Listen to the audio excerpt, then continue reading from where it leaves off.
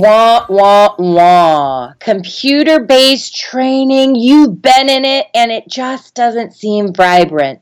My dad, Bob Pike, always told me there's no such thing as dry, boring content, just dry, boring presentations.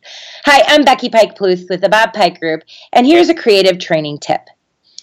So you're in a computer-based classroom or you're doing face-to-face training and you feel like, oh man, it's so tight in here. Maybe you're doing live online training via webinar.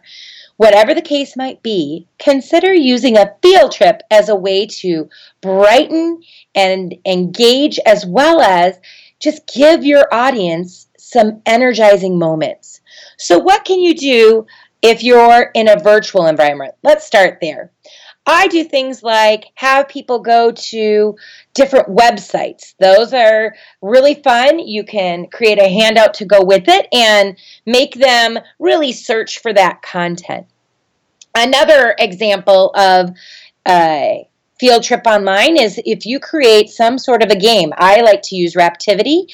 You can go to raptivity.com and find lots of different ideas for getting engaged in an actual game. So they leave the webinar platform and they go and they engage live online. Those are just a couple of tips, but don't think of your classroom virtually as just the platform you're on.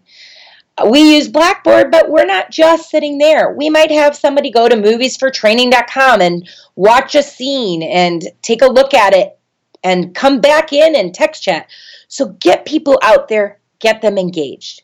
What about if you're face-to-face or in computer-based classroom and the room is really tight? A field trip allows for you to leave that classroom, go on an adventure, and make it fun.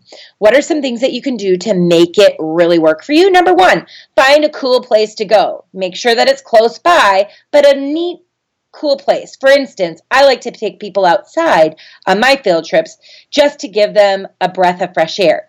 Now, living in Minnesota, I'm not going to do that every time because it does get a little cold. However, in the spring and summer when it's lovely out, I take a walk outside. Before you do that, make sure that you check the area that you're going to be in. Is there a lot of traffic or noise? Is there construction going on? Sometimes we have a place that we like to go, but we never really check it out until we go, and then all of a sudden it's so noisy, we can't really do the next segment. Once we get outside, I do a paper-based or maybe a matching game, or maybe it's just a conversation or a debrief. But whatever I do, just being outside is a great idea for a field trip. Another place that you could go is on a tour.